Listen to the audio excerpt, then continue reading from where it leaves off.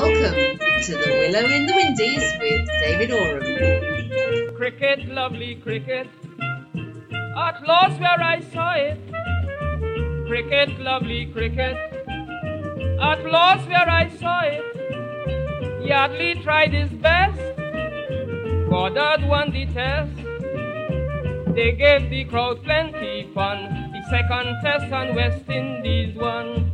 With those little pals of mine, Valentine and Valentine.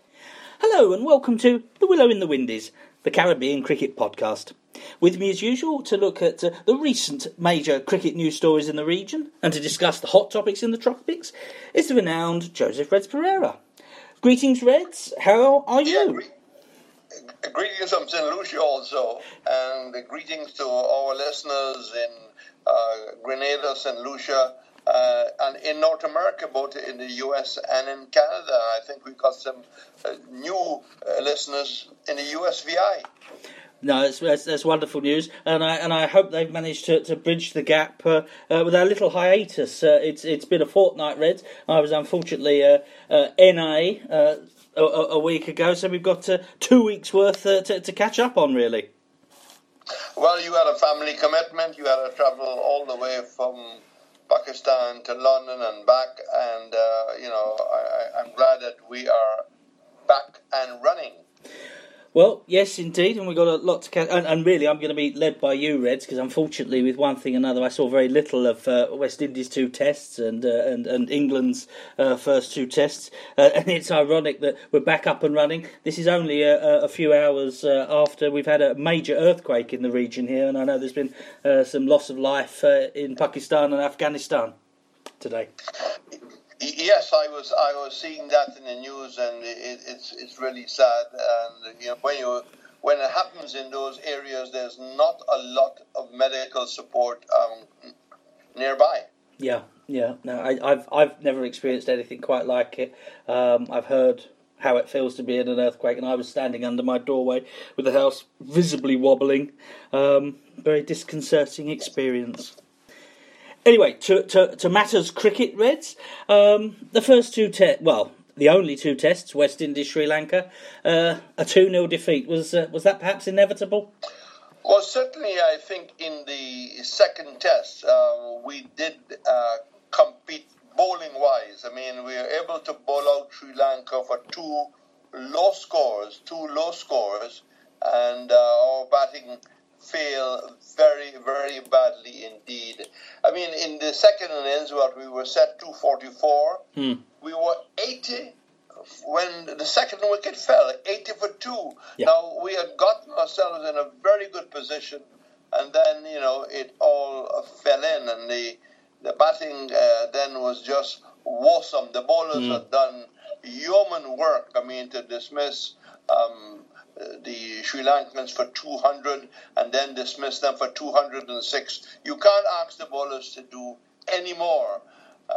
And if we could only had one play in the middle order, batting along with Bravo, it might have meant a difference. But, you see Samuel, who's had a horrible series with Pakistan, all told. 6, Blackwood 4, Ramlin 10, Old 7, Roach 13, and I can go on just to emphasize the total collapse from 80 for 2. When I got up this morning, I was very, very disappointed that we didn't at least draw the series and full marks to our bowlers. Yeah, no, absolutely. It was, although ironically the major breakthroughs at the end were made by a batsman. Craig Brathwaite taking the last 6 wickets, which is twice as many wickets as he's ever taken in first-class cricket, Reds. Yes, and I think, over the years we have failed to bring on these quote-unquote secondary bowlers, part-time bowlers. I've always thought that someone like Sarwan in the past was on the bowl. You go back to early West Indies teams, the likes of Joe Solomon will come on board some leg spin. Yeah. The likes of Basil Butcher will come on board some leg spin. The Australians had, Bobby Simpson and Ian Chappell and Stackpole, etc. I think this this is something must be encouraged now. I mean, Blackwood bowls a decent off spin. We have to, turn to these people when necessary. Yeah, well, they've done that in recent years with Samuels, and but now he's got this further query over his action and query over his batting place. It may well be that Craig Brathwaite bowls a lot of those overs that Samuels has been bowling. Yes. Craig needs to be a little more productive with the bat, but he was below par in the store, and I think he will be the first to admit it. I think he had trouble with Herat, but a lot of people had trouble with him. Yeah. There's lots of question marks over the batting, obviously, and there's going to be perhaps places up for grabs when it comes to Australia. But is there anybody obviously better, Reds? Well, there was a feeling that if you took Warrican, and he was eventually played, thank God, and if you took Chandrika, you needed to have played them. Well, they did play the left-arm spinner, but Chandrika was not played, and he is an opening batsman. Yeah. What do? Do you now take him to Australia? What are the options? Theo Field from the windwards has not a lot. Do you bring back Johnson from Guyana? There's not a lot of flexibility. I was thinking this morning, as you look ahead, you could possibly see Dowridge replacing Ramdin. Yeah. Hope is also not a bad option. But we do not have a great deal. Are we going to include a young fast bowler to Australia? Look what the South Africans have done with Rabada, Yeah. We really need to maybe to get a young fast bowler in, because if you look at the pace of Roach, has dropped with each and every test match. Yeah. And, there are warning signs. Yeah. Well, perhaps it's going to be a case, Reds. I don't know when they intend to select the side for Australia. Is there opportunity for somebody to score runs in the early matches of the 4-day season and get on the trip to Australia? Well, that will depend on the timing, but we're not too far from selecting that team for Australia, and the 4-day season starts on November the 6th. So if they're going to come after that, well, there is a chance, but I don't think it's going to coincide in favour of the start. Yeah. So we'll mainly see something very similar to what we've seen in Sri Lanka and in defeat. I mean, perhaps some players will shine through in the one-day matches to come. Yes, in the one-day matches to come. But talking about Australia, I don't see us playing two spinners. No. It will either be Besu or Warrican. Maybe if we get a real turner, you can maybe see both. Besu has not had the happiest of Sri Lankan tour, and it's a venue that you expect your spinners to do fairly well, but I think he was just too short and allowed too many 4 balls. Do you expect to see in Australia a similar composition to the side in terms of... They were bold, West Indies. All right, they lost the 2 tests, but I was very pleased to see that they went in genuinely with 5 bowlers. Ramdin at 6 failed as a batsman. There is the option of Carlos Brathwaite to bolster up that middle order. Or do you think they'll go back to 4 bowlers? No, they can't go back to 4 bowlers. That'd be a negative. If you have 4 great bowlers, vis-a-vis Roberts, Holding, Crawford, and Garner, yes. Yeah.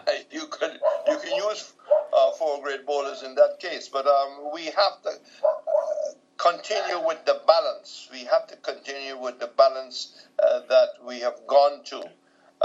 We need to ensure that we don't try to compete with Australia with 4 bowlers who would be chasing a lot of leather. No, I would have liked to have seen Carlos playing at least one of these tests to get a game under his belt. Some people have said that he's too similar a type of player to Jason Holder, but I think Jason Holder's a much better bowler than Carlos. Yes, I certainly would think so. Whether you could use Carlos Brathwaite as in place of one of the fast bowlers, that may be an option, and he will give the batting some depth. Yeah. Although arguably is, as somebody who's never been to Australia myself, Red, so I don't know quite so well about the quality of pitches there. You can talk from experience. Is Carlos Brathwaite perhaps too medium pace for Australian wickets? No, he's a big man. He's Garner type. I think he will get a fair amount of bounce. Right. I haven't quite seen the itinerary, and I don't know exactly where the matches are being played. But the Australian pitches are balanced. They're good for stroke breakers, and they are fairly helpful to good fast bowling and good medium pace bowling. Yeah. Well, hopefully the selectors will look closely at the schedule and make some selections accordingly. Just on a wider thing, Reds, since we last spoke, it got a lot of international coverage. Sir Garfield Sobers went out for the second test of the Sri Lanka series, and his interview he gave was covered widely, and he seemed almost tearful when he spoke about the state of West Indies cricket, and he made comments really disparaging the heart of many of the current West Indies cricketers. Well, he said,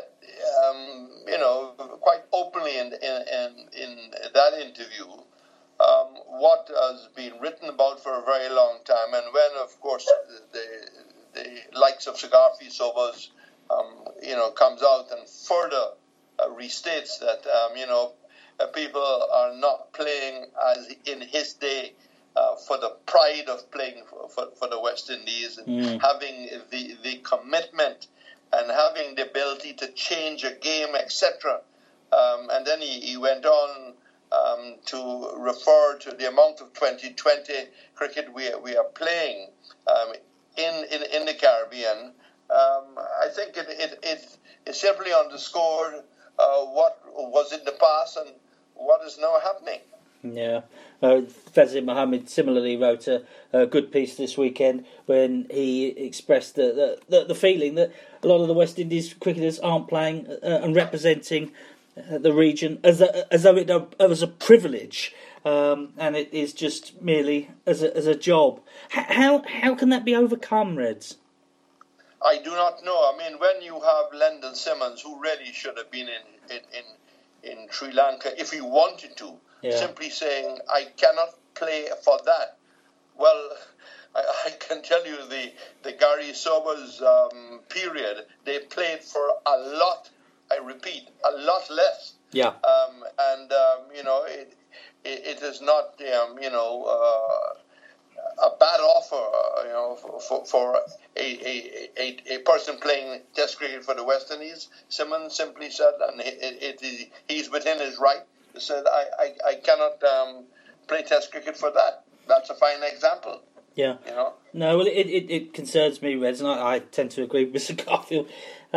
Which is not to say that West Indies cricketers in the past haven't pursued a financial gain and a living. Larry Constantine based himself in the UK and played league cricket for money. The Packer players famously decamped from the West Indies to go and pursue more money. But there comes a point at which enough is enough. How many strip clubs does a cricketer need in his bedroom and dancing poles to fund his lifestyle? Well, people might say to us, listening to this podcast, that David and Reds are very old-fashioned and need to wake up.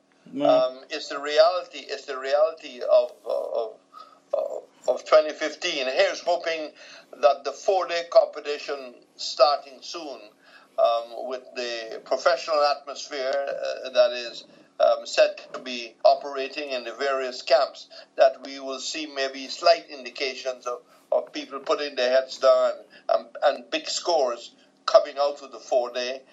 The one worrying thing is what is happening maybe in the next generation of our under 19 players. Would there be specialized coaching to bridge that gap between under 19 and our first class season, and then hence on to an 8 tour, and then hence on to a West Indies tour? Those things are very vital to the future of our looking better and doing better. Yeah, absolutely.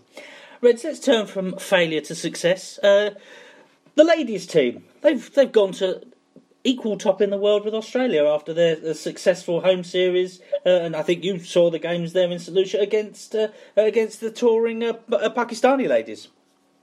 Yes, and I must congratulate the St Lucian media. It was covered by radio and covered by television, all 4 games, and it was treated with respect as it should be. Now, there was, in fact, the first ODI, which was an official ODI, but it didn't compete for points that you referred to. And Pakistan certainly upset the West Indies there, and that probably was a bit of a wake-up call. And then you saw probably a much more competitive West Indies side, and I think the bowlers did all what you could have asked them. Their opening bowlers in terms of Cornell and Smart, the spin coming from Mohammed and Matthews. Taylor herself also starred with the ball. I haven't gotten to her batting yet, and you have to look at Taylor's performance in this tournament. I mean, she's a real cut above her teammates.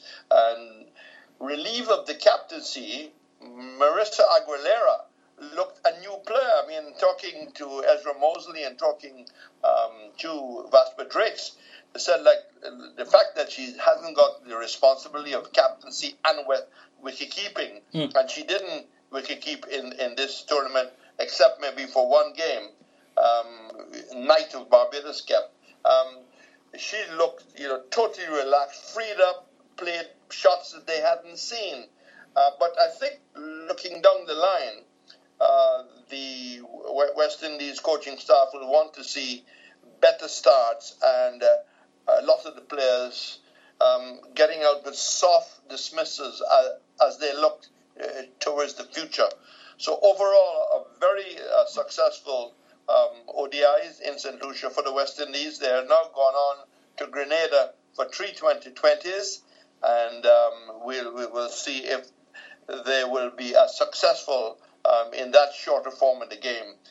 But really, Stephanie Taylor is a world-class player, and I would think, David, she can play in Division 1 club cricket very easily, right. And I think she will hold her own against our men in the 4-day competition. Yeah, no, it's been great to watch the West Indies ladies really emerge from. They were down at something like 7th or 8th only a year, 18 months ago, and come flying up. They really have improved and impressed. And we monitor their future games and tours with a great deal of interest. Yes, they go to South Africa next year. That would be a test in South Africa. And, both Vasper Drakes and Ezra Mosley said they were looking forward to the day where these girls can play a test match. Yeah. They've been successful at the shorter 4-day game. And they look forward to them playing a test match. And really and truly, in contrast with the lack of success in Sri Lanka, this victory by the West Indies team and the way how they won, it's really coming at the right time. It really, in some small way, cushions the blow of the sad story out of Sri Lanka. Yeah, no, absolutely. Well, let's hope that the men can bounce back in the one-day formats and the girls go from strength to strength. Looking ahead again, it was announced that South Africa and Australia are going to be coming to the Caribbean next year for a triangular ODI tournament. Yes, I think that was some very good news to hear. The venues will be, of course, Guyana, St. Kitts and Barbados. And then, just before that, we had some indication from the president of the board that India will be coming to play 4 tests in 2016. That's also very good news. And, it is up to our selectors to get things right. And, hopefully that the West Indies at the ODI level can be able to compete, as we hope they'll be able to compete in Sri Lanka. Yeah. Now, there's not been anything that I've seen official that says the question of the 42 million has been settled, but the indications do seem to be that there's a cooling between of relations between, and the Indians are going to fulfil that tour, and the indication is that the West Indies will repay that debt, as it were, by future tours out there to India. Yes, I think your reading of it is right. I've heard that unofficially, of course, that there seemed to be some sort of an understanding. What is a little worrying is that there don't seem to be any real movement in the Phil Simmons matter. Yeah. I think he's got 2 lawyers. It's been further postponed. And one of the things, David, that we need to remember is the Antigua labor laws. The Antigua labor laws calls for, in case someone infringes their contract, I think, and I'm not, a legal mind, but my simple understanding is that if one convenes their contract, they need it to be at least one letter, one warning letter, so to speak, prior, before any action could be taken. Right. So we just have to wait and see. I think we talked about Australia, and when I look at the batting, I really believe that the board needs to get a top-line experienced batting coach if we are going to see the batting improve. I really feel we also need a fielding coach.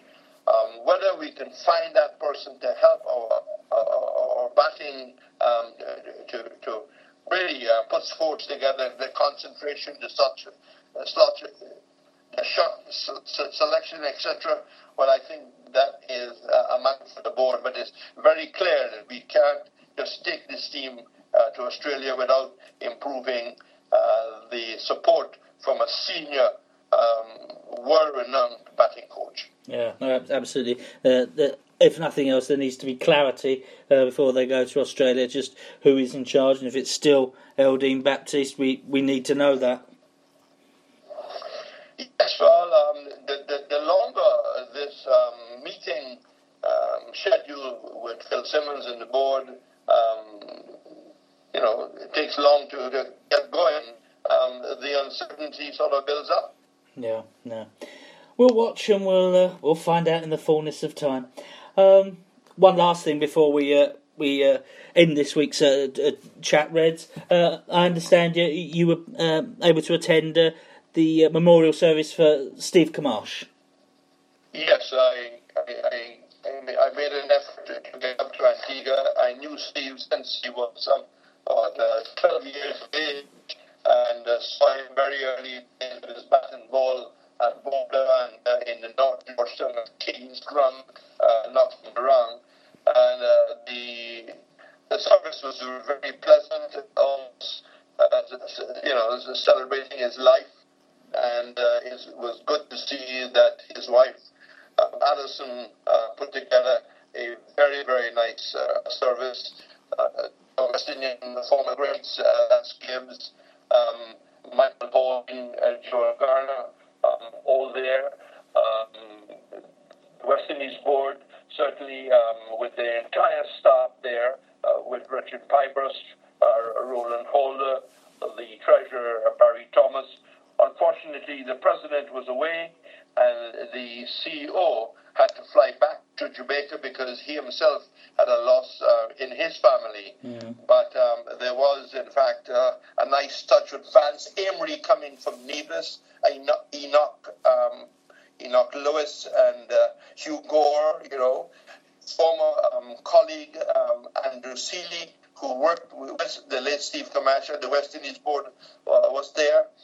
It was, in fact, a very nice gathering indeed.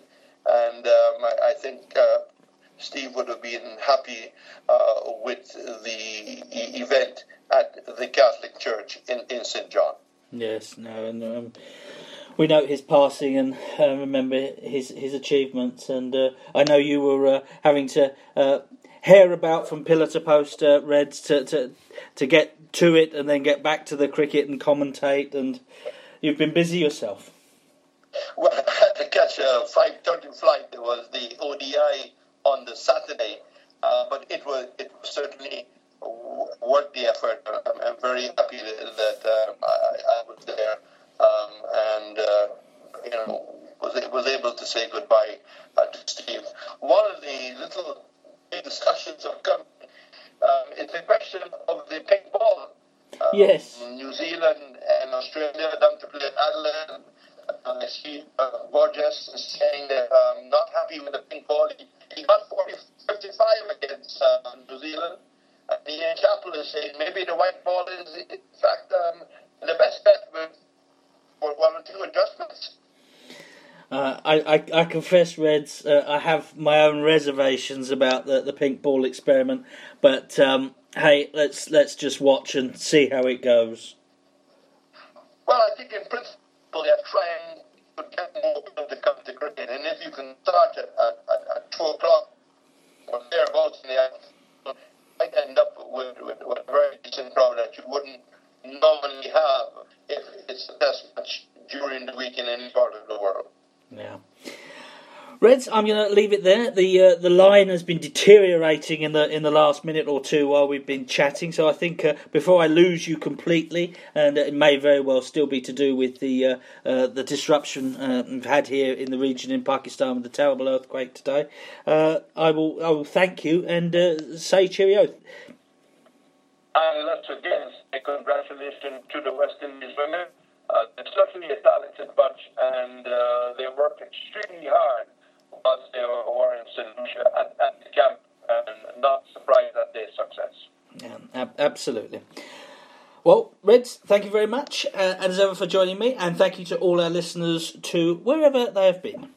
This has been the Willow in the Windies, the Caribbean Cricket podcast, and I hope you can join us again next time. Goodbye.